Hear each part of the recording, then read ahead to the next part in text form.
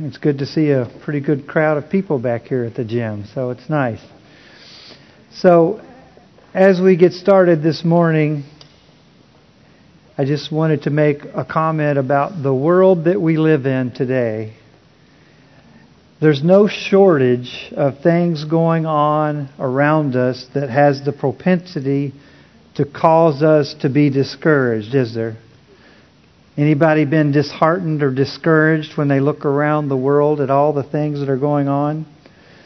What are some of the things that are going on around us in our culture today that discourage you or may have the propensity to dishearten you? Political stuff. Rioting. Immorality. Social media. Just media. And social media. You know, it seems like the fabric of our society is being torn apart everywhere we look. The traditional family is under attack, probably like never before. It used to be that divorce and the women's liberation movement seemed to be the big issue as undermining the family. Now, that's almost minuscule to the attacks that are going on now. We have the gay and lesbian and transgender community. It's just the tip of the iceberg. We have crime. We have the police being defunded and attacked. That's the fabric of our society, the justice system. We've got the government reaching into our personal lives more and more. The media and censorship is going on like never before. And we've just come through a pandemic that has caused all kinds of havoc on our society and economy. And who knows what the consequence of this unlimited amount of printing money is going to do to our culture down the road. And as we think about that, these are only newer things. We still have millions of unborn babies that are being slaughtered. We have all kinds of things that have been going on. These are just some of the newer things that we've thrown on top of that. We still have Christians around the world being persecuted for their faith. And I could go on and on and on. So these are truly difficult times. And yet, if history has anything to teach us, it teaches us that this is nothing new. What did Solomon say in Ecclesiastes 1:9? There's nothing new under the sun. He said, what has been will be done again. Job 5:7 says, yet man is born into trouble as sure as sparks fly upward. That's pretty sure. Many times we feel like things are getting worse, and yet the truth is, times have always been bad because we live in a sin-stained world. Throughout history, mankind has always lived in difficult times. It does wax and wane, but it's always been difficult. This morning and next week, we are going to look at the 1 John, the first few verses of 1 John, if you want to be turning there. And if you know anything about 1 John, or in fact most of any of the letters of the New Testament, there were difficult times going on then as well. They were writing to people who were going through difficult times. And so the writers of the New Testament were always trying to encourage and help their listeners to find their place in this difficult world, to teach them how to relate to it, how to deal with the affairs of the culture and the times, how to explain to them their duty as believers in the midst of a crooked and perverse generation, and how they could even have joy even while living in such a difficult environment. These are some of the questions that John is going to address in his letter. This morning we're going to look at the verses 1 through 4 of chapter 1, and we'll begin to see John has an answer for this question of how to live in difficult times. So let's begin by reading 1 John 1, and I'll read the first 4 verses. John says, that which was from the beginning, which we have heard, which we have seen with our eyes, which we have looked upon and have touched with our hands, concerning the word of life.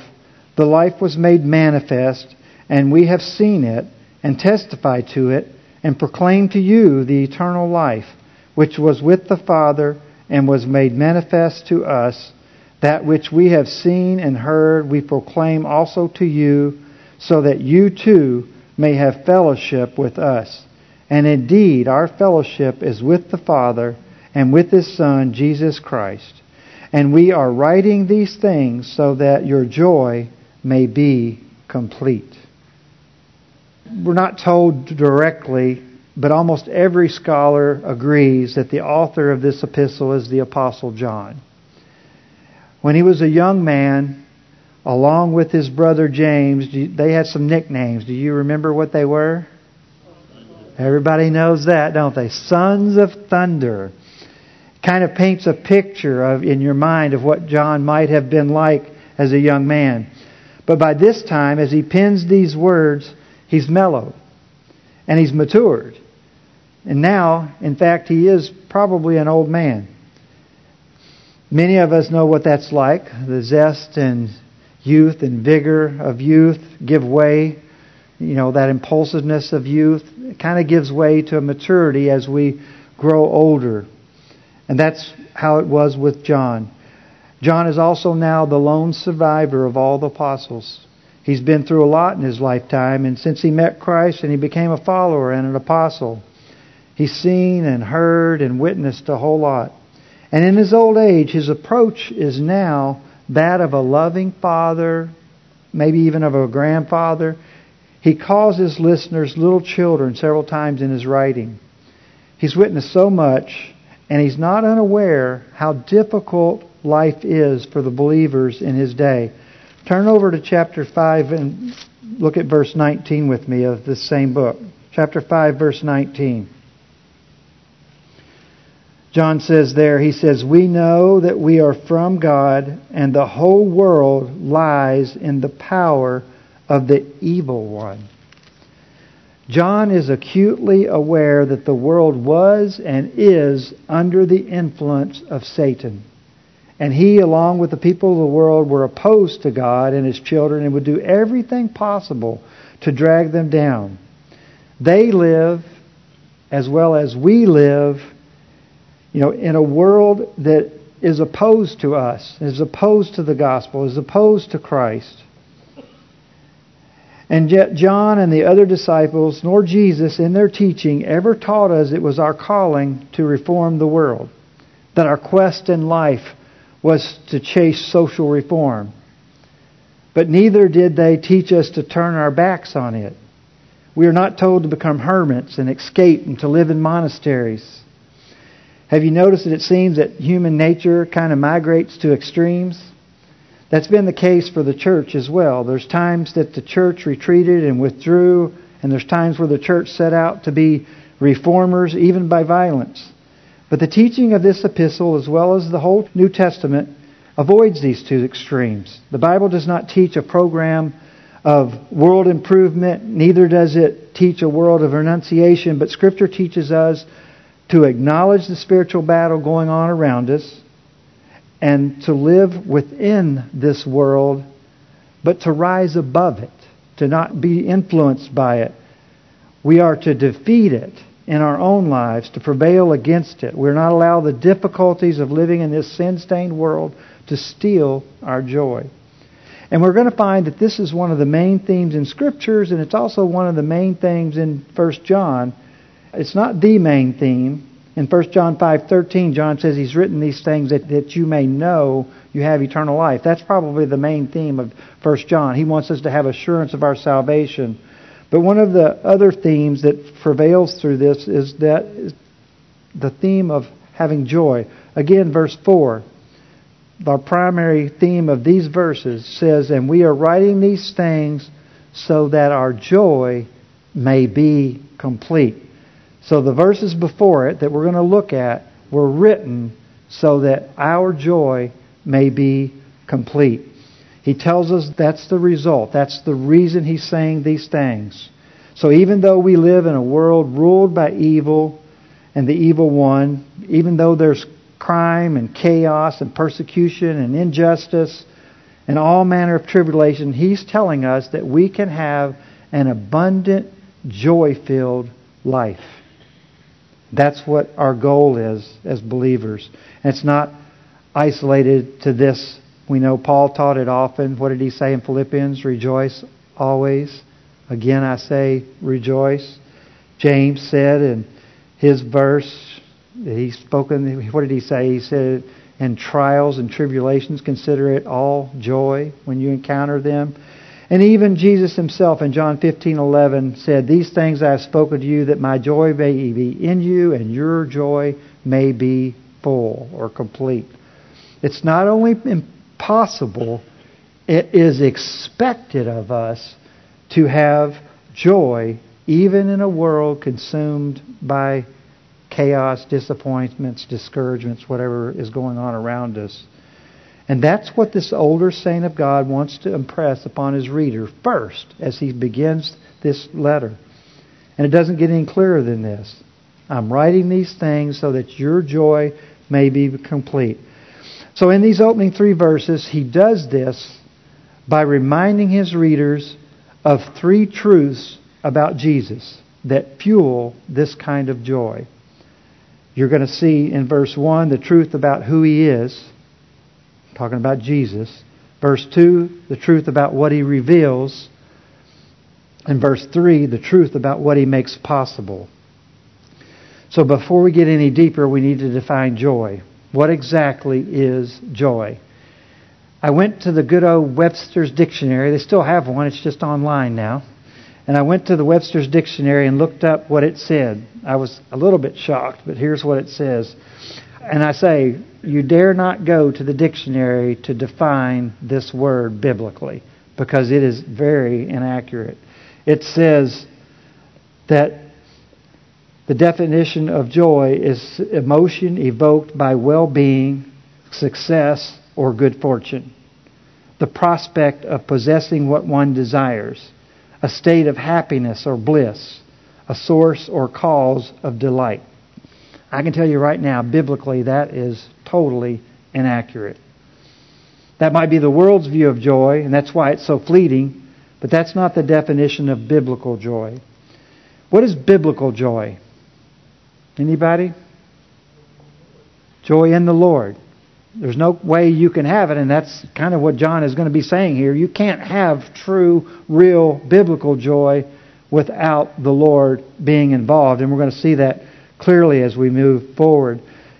I kind of summed it up as when I thought through Scripture and all that. I mean, you take the Apostle Paul even, for instance.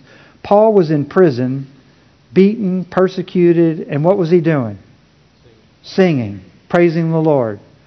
That's real joy, because it doesn't have anything to do with his circumstances. It's something that comes from inside of you that is not dependent upon circumstances that are going on around you. So when you go to Scripture to define this term, you take that and other examples in Scripture, and we learn that it's something that we can have, and yet we can still be burdened by sorrow and grief and have joy at the same time. That wasn't in the definition of Webster's. So when taken in the context of the overall teaching of Scripture, I'd suggest that real joy in some part has to do with a deep inner feeling of complete and total satisfaction that is not dependent upon any outside forces such as circumstances. It is dependent and arises from one source. It comes from knowing the living God, being in fellowship with Him, and knowing nothing can separate you from Him and His love. That, in a nutshell, is what John is saying here in the first 3 opening verses of his letter. Look at verse 1 and we'll see the first truth he shares that fuels this kind of overflowing joy that he wants us to have, and the truth about who Jesus is. Let me read verse 1 again. That which was from the beginning, which we have heard, which we have seen with our eyes, which we looked upon and have touched with our hands, concerning the word of life. As I studied this, I noticed immediately that there's no introduction to this letter. When you think about all the other letters that were written, most of them have some type of letter. James, Peter, Paul, they always almost introduced themselves, the apostle or something like that. John, in his other letters, actually does say, the elder, to, and he goes into a little bit of an introduction. In this one, he does not. I take it that he was so eager to share that he just jumped right into this truth that he had learned. We know from the entirety of this section that he almost assuredly was talking about Jesus, about who he really was. He calls Jesus that which was from the beginning. What is he saying in essence when he says that which was from the beginning? What is he saying about who Jesus is? God. He's eternal. He is the eternal. He is God. That was a very critical statement that he was making. Doesn't necessarily seem like a big deal to us, but for them at that time, for him to say that was a very radical statement. He was in essence saying Jesus is God. Now remember, he's an old man now, but he's not lost his mind. He's not senile. He doesn't have dementia. He's still active in ministry, especially in writing. And he remembers the events of his life and the time he spent with Jesus. And I thought about that. I wondered what events in John's life probably stood out in his mind. Have you ever thought back over your life and tried to remember things? If you're like me, a lot of it you've forgotten. But some of it really stands out. There's certain events in your life that stand out and had an impact on you and an influence on you. And I thought about that. What things might have contributed to John's thinking as he wrote this? And I think one of the events was in Mark chapter 4. Turn there. Mark chapter 4. You're going to recognize this story. But it was an event that happened in John's life that I think is worth rehashing for a second. We want to look at verses 35 through 41. You'll know it as the story of Jesus calming a storm. Let me read that. On that day, when evening had come, he said to them, "Let us go across to the other side." And leaving the crowd, they took him with them in the boat, just as he was, and other boats were with him. And a great windstorm arose, and the waves were breaking into the boat, so that the boat was already filling. But he was in the stern, asleep on the cushion. And they woke him and said to him, "Teacher, do you not care that we are perishing?" And he awoke, and he rebuked the wind, and said to the sea, "Peace, be still." And the wind ceased, and there was a great calm. And he said to them, "Why are you so afraid? Have you still no faith?" And they were filled with great fear, and said to one another, "Who then is this, that even the wind and the sea obey him?" Now, did you get a picture in your mind of this event? Jesus, after ministering all day, teaching all day, healing all day long, was tired. And he climbed into the boat, and he laid down in the stern of the boat, and he went to sleep. It's a good picture of Jesus' humanity, isn't it? He was tired. He fell right to sleep. He was a man. How many of you have been to Israel? Anybody in this group? Quite a few of you. Do you remember being in Capernaum and seeing the boat that they had excavated? And that was a real picture of what this boat, well, they called it the Jesus boat, I think was the title of it. I have a picture of it in our album at home. It wasn't much more than a big wooden rowboat. So I've got a picture in my mind of this big wooden rowboat with 13 big fishermen in this boat, and Jesus laying in the stern of the boat, asleep. Literally, he was at their feet. He wasn't off in a compartment somewhere. He was basically laying at their feet, sound asleep. And Mark said a violent storm arose. Again, the sea was a place of real conformity, comfortability, I guess, with these men. They'd been fishing on it many times. They knew it well. And they also knew that storms could come up between the mountains, and the wind would rise quickly and sometimes caught them off guard. And that's what happened here. And as the storm whipped up, and these big, strong fishermen became fearful, it says. And they became fearful because it was a real danger. The rain was beating. The waves, it says, was pouncing over the boat. The boat was filling with water. I can see them taking buckets and dumping the water out. And they were afraid for their lives. And Jesus was asleep on the stern of the boat. I'm sure they kept looking and hoping can he hear the storm? Won't he wake up? Can't you picture this in your mind?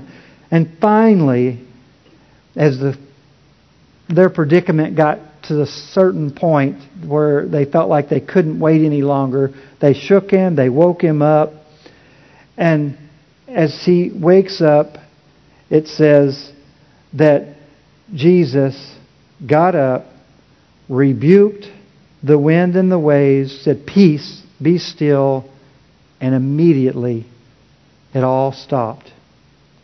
The sea went calm. And it says he had looked at the disciples with a gaze. I think a gaze, he looked at the disciples. It doesn't say it there. I guess maybe in my mind I picture him looking at them, and he gazed at them and peered, and then he said, and I think, can you really feel the expression that the disciples probably had? It says that they became fearful of who? Jesus. Where did the fear of the waves and the storm go? Instantly stopped. Now there was someone more to be afraid, more fearful than the storm. This man, Jesus. And he said to them, "Why are you so afraid? Have you still no faith?" And Mark says they were filled with great fear. I think this was a light bulb moment for John. I think the light bulb started going off in his mind. If it hadn't already, I think it definitely did then, as he witnessed this man have control over nature. And that's what I think, that along with some other things, is what was going through his mind when he wrote these words in 1 John that we're reading. It's not some abstract teaching. He has come to understand the truth about who Jesus is. And that is what fuels a Christian's ability to have a joy-filled life. John was an eyewitness. He had seen, he had touched, he had heard on that boat in the storm, on the Mount of Transfiguration, in the Garden of Gethsemane, on the cross, at the tomb, after the resurrection, at His ascension. All these things John has witnessed and touched and been a part of. Remember the words he wrote in John 1:1? In the beginning was the Word, and the Word was with God, and the Word was God. He was in the beginning with God. One of the truths that John wants his readers to know is that Jesus was God. And there was no ambiguity in his statement. He knows it. He's been there. He's witnessed it. He knows this is a fact and a truth. In fact, John himself, what did he say about himself? The disciple whom Jesus loved. He was special. He was close. He was part of that inner circle.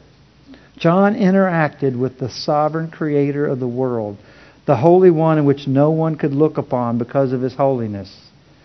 The God that told Moses to take off his sandals. Another miracle. Yeah, take off your sandals that he's on holy ground. The God that had blinded Saul on the road to Damascus.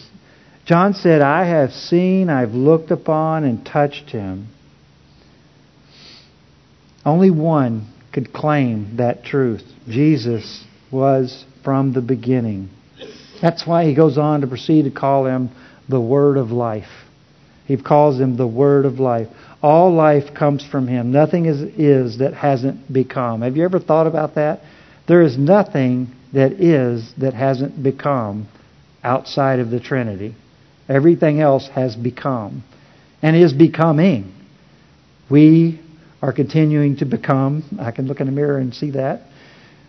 Every part of the earth and creation is still becoming. Only thing that has never become is the eternal Trinity.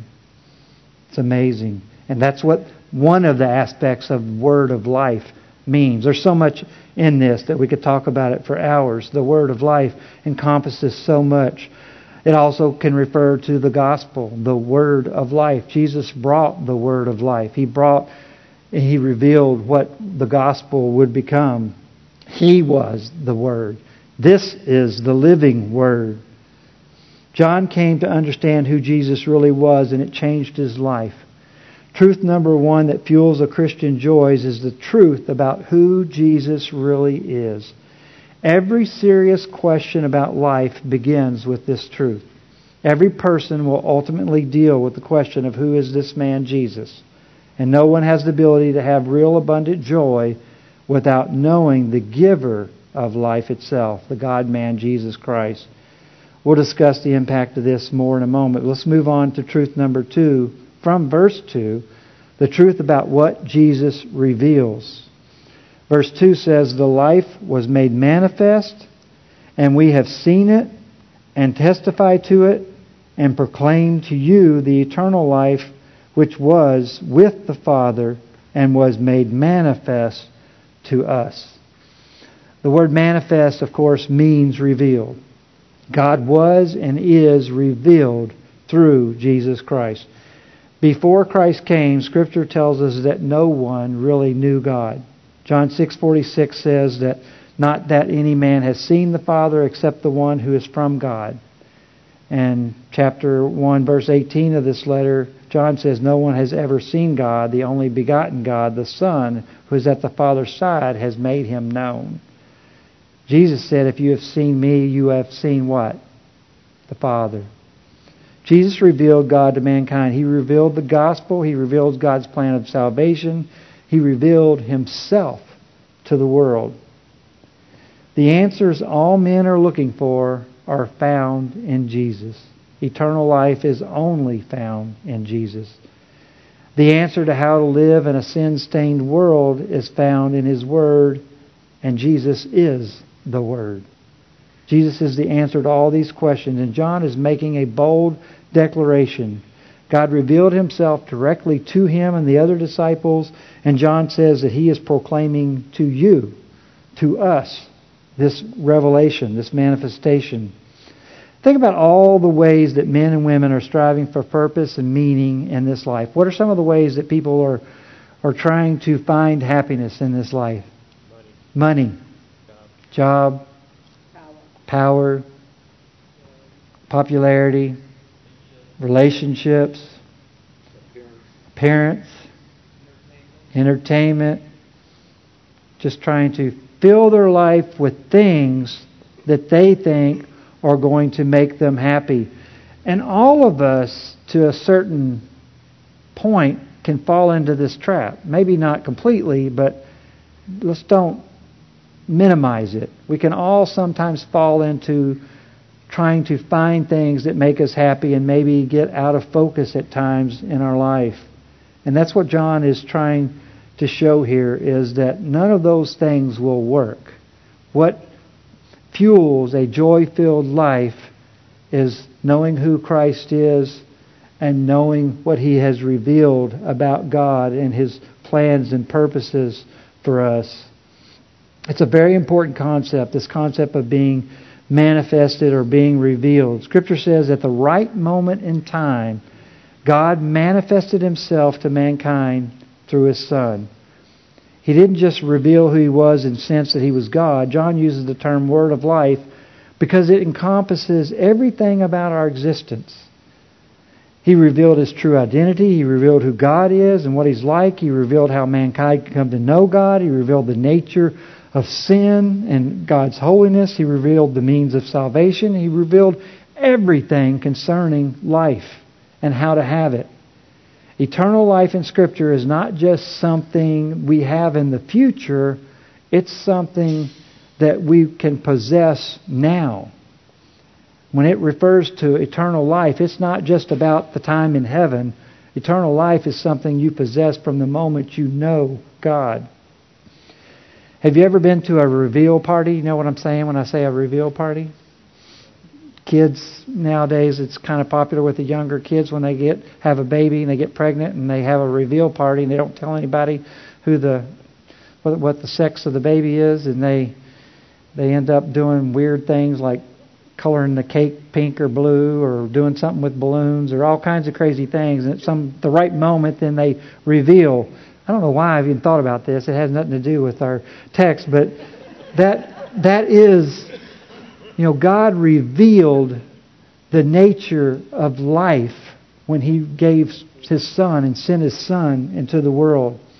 He revealed the true and only way of eternal life. Unfortunately, many rejected Him and still are. That's unfortunate. And these people will never know what real joy is. Many people are chasing it and have no comprehension of how to catch it because they're not going to ever acknowledge Christ as the one who's the giver of it. One of the things that stood out to me in this text was the excitement that I heard in John's voice. When you read his words, you can hear the eagerness, the joy in John's voice as he proclaims how he came to learn this truth, and he still has it today. He's an old man today, and yet he's never lost his enthusiasm or his excitement. The joy it brought to him, he now wants others to have. And that's one of the marks of a true believer, is that they want other people to have what they have. John has been serving the Lord for decades, maybe 60 years or more, and he's not lost his zeal for the Lord. John, as well as all the writers of the Old and New Testament, participated in revealing who Christ was, and it is by their participating in the writing of and recording of Scripture they even reveal it to us. So the first truth that fuels our joy is the knowledge of who Jesus is. The second truth that fuels our joy is what He reveals. And as I said, we could expand upon these truths for many, many hours, but we really need to move on because this third truth is very important. It comes from verse 3, and it's what is made possible by the manifestation of the Word of life. Look at verse 3 again. That which we have seen and heard we proclaim also to you, so that you too may have fellowship with us. And indeed our fellowship is with the Father and with His Son, Jesus Christ. The key word here is fellowship. The truth about God being manifested to us in Jesus is for the primary purpose of what now becomes possible, and that is the fellowship that is now possible. Through this fellowship, we can have communion with God and with other believers. That, in its nutshell, is what Christianity is all about. It's at its root, it's not about a belief, it's not about a doctrine, an idea, or religion. It's about fellowship with the living God. The joy that John is referencing is only possible through this fellowship, through this communion. How do we live triumphantly, joy-filled lives as we live in a sin-stained world? The answer is only through fellowship with Jesus Christ. One of the things that spoke to me as I studied this was the confidence of which John spoke of eternal life. It was not something he was striving for or seeking. He spoke of it as something he possessed. Eternal life was not something to attain to. It was something John already had. We speak of it in the terms of assurance of salvation. This joy that is to be complete and full and overflowing can only happen when we are assured of our salvation in Christ. Now, as we go back to talking about this fellowship, because this is the important part of this, in Scripture, fellowship has many meanings. First and foremost, it means sharing or partaking. It means that a Christian is one who has become a sharer or partaker in the life of God. Peter says it well in 2 Peter 1:4. He says, whereby are given unto us exceeding great and precious promises, that by these you might be partakers of the divine nature, having escaped the corruption that is in the world. That's what fellowship with God does. It takes you out of this world and puts you into a different relationship. We used to have a relationship with the world. Now we have a relationship with the Trinity. Another aspect of fellowship, of being partakers of God, is that we become partners with Him. We share His interest and His purposes. That means we become partners and interested in partaking with Him in His plans and purposes in salvation and His purposes in the world. We see the world through different eyes. We see it through the plans and purposes of God. Third aspect of this fellowship is best described through the word communion, sharing, conversation, closeness. God is not just a force of good in the world. He's not distant. Fellowship means close, personal relationship. Knowing God is personal. We know Him as Father. We call Him Abba, Daddy. We delight in His presence. We desire to speak to Him. We enjoy prayer. I appreciated Pastor Steve's comments today as he talked about prayer and how you can sense the closeness that you have to God when you have a rich prayer life. I would suggest, though, that many in the church today are strong on knowledge and short on fellowship. And I say that hesitantly, but I think, and maybe it's my years of biblical counseling that makes me cynical, but I see so many believers who struggle. They know about God. They know all the right answers. They have all the right doctrines. They can preach to you and teach to you everything there is. And yet they're popping anxiety pills and they're depressed and they've got this relationship problem and this is causing them to be this issue. And when you get deeper into their lives, you find out they have a lot of head knowledge, but they have little fellowship with God.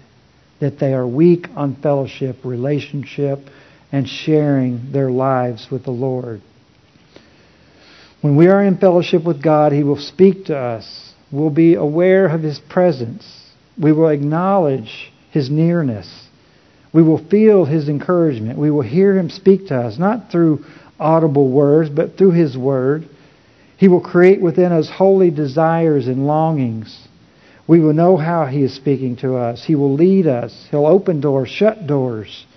And we'll acknowledge He is at work in our lives. He will give us understanding. All this He'll do as we walk with Him according to His Word, the Word of life. I was reminded of the scripture that described Enoch. I've heard Chaplain John say it many times. Enoch walked with God. What an amazing statement. Enoch walked with God. I suggest to you that anyone who walks with God will be able to navigate this wretched world we live in and still have joy abundant in their life. John not only wants to prove that Jesus is eternal life in the flesh, he wants us to receive it. He wants us to receive Him, become partakers with Him, to share in that experience. Again, it's not about believing a certain doctrine. It's not about being a little better than an unbeliever. Don't misunderstand me. There's certain things we need that are critical to believe about Christ, but ultimately it's about a person. It's about a relationship. You cannot have fellowship with a thought or a doctrine. You can and you must have fellowship with God and His Son. The key to a joy-filled life is in direct correlation to the quality of your fellowship with God and His Son. Knowing God is key. One of my favorite books, anybody read J.I. Packer's book, Knowing God? It's a great book. It's a Christian classic and it's affected many men's lives. And it's all about helping you to know God intimately. John in his Gospel in chapter 17, verse 3 says this remarkable statement. This is eternal life. Anybody know the verse? This is eternal life, that they may know you, the only true God, and Jesus Christ, whom you have sent.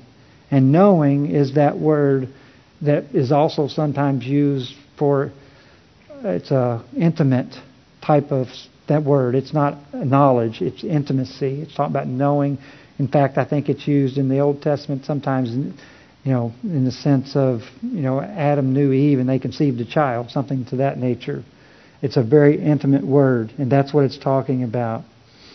I like the verse in Job 42:5, where after going through all that he went through, all the different hardships that Job went through, he says, one of his final statements is, my ears had heard of you, but now my eyes have seen you. All the difficulties in his life, he knew about God. My ears have heard about you, but now my eyes have seen you. He's saying, in essence, I have come into contact with you in a way that I now know you personally. I know about you things that I never would have experienced had I not gone through these things. He's talking about a fellowship, experiencing God. John in this epistle is going to go on later and address false teachers, and he's going to give tests for his readers to apply to their lives to make sure that they are in the faith, that they do have fellowship. That's what a lot of the rest of this book is going to be. But he starts where every person needs to start. He starts with who God is, who Jesus is, who this person is. And he says he was convinced, and he answered that call in his own life, and he accepted the God-man as to who he really was, and he's now part of this fellowship of believers, and he's offering that to his readers. How many of you know a miserable Christian? Don't have to raise your question. It's kind of an oxymoron, isn't it? Should a Christian be miserable? There's no excuse for that. But we all truthfully know that there's times when there's people that we don't want to ask how they're doing because they're going to tell us. And we didn't really want to hear a 30-minute story of all. Now that doesn't mean we don't share our burdens. The Bible says share your burdens with one another. But even in the midst of burdens, we are called to have joy. That we are not to be miserable Christians. So, as we think about the impact of this on our own lives, what are some of the things that we need to do to not fall into the trap of not having joy? What's some of the impacts of this? What do we need to do? I'll open it up. Pray more. I thought Pastor Steve's message went very well with this. We pray, we are in fellowship. You can't pray and not be having fellowship with God. And if we are in that constant attitude of talking to God and being in fellowship with Him, what does it do to our worldly thoughts? It pushes them aside, doesn't it? It distracts those and makes them take a second, third, fourth place when we put God in His view of the world and we become partakers in Him and His plans and His purposes, and we're praying, thinking about what will bring God glory. As we change our attitudes about all of that, it changes us. We then become not so. And that's really the crux of it. When you don't have joy, most of the time you're being self-centered. We're not looking at things from God's perspective. We're looking at them from what we want and what we desire. Real overflowing joy can only come from God, and the only way to have that is to be in close fellowship with Him, partaking in His divine nature, sharing in His work and plans and purposes, communing with Him on a deep and personal level. So if you find that your joy is not where it should be, then you need to examine your walk with God. And you need to make it your goal to grow closer to Him, to pull away from the world's attachments and your fleshly desires, and to allow Him to be your heart's desire. The world, according to 1 John, the world is passing away in all of its lust. And lust means desires. And that's at the heart of what causes us problems, is that we sometimes kind of migrate to the world's desires, and those become more important than they should. When we stay on thought and on process and in relationship with God and His Word, then everything else, perspective, takes its place. As I was thinking about this, as I was getting to the end of my message, I thought about the song, and you all know the words, "Turn your eyes to Jesus. Oh, so are you weary and troubled. No light in the darkness you see. There's light for a look at the Savior and life more abundant and free. Turn your eyes upon Jesus, look full in His wonderful face, and the things of earth will grow strangely dim in the light of His glory and grace." So true, those words. You'll never have an overflowing, abundant joy in your life if you're navigating this sin-stained world on your own. John found out this truth as a young man, and he never lost his exuberance for it. And he reminds us today, through this written word, that we can and we should navigate all of the crazy stuff that's going on in this world. We can navigate it and still have an abundant, joy-filled life. And it's made possible by knowing the truth about who God is, what He revealed and manifested to us, and what He made possible through fellowship with Him. We stay in fellowship with Christ, and all of the world's problems and issues take a different view in our lives. We can rise above it. And I think if nothing else, we've all seen over the last couple of years the turmoil that kind of has gone on in our culture. And I got to head where I had to quit watching the news so much.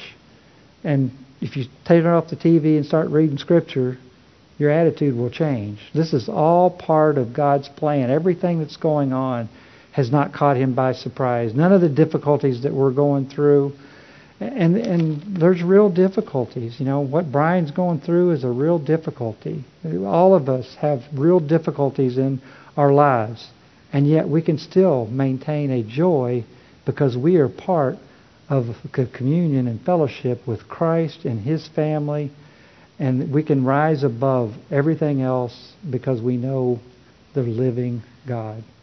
Let's pray. Father, thank You for this time together this morning, and Lord, I pray that through my feeble words and attempts at trying to share John's vision, Father, that Your truths will come out and affect all of us in a way that will help us to really not be distracted by all the difficulties that are going on around us and the turmoil around us in our culture today. May we continually focus on fellowship with You and living out our lives, Father, according to Your plan for us, and being partakers of Your kingdom and sharers in the gospel and those around us. And Father, we know that all of us who are saved are we are part of a much bigger scheme than just the few years we have on this earth, Father. And we just look forward to eternity and all that You have prepared for us. And may You continue to sanctify us and grow us in Your grace as we move towards the fruition of Your plan. We pray all these things in Jesus' name. Amen.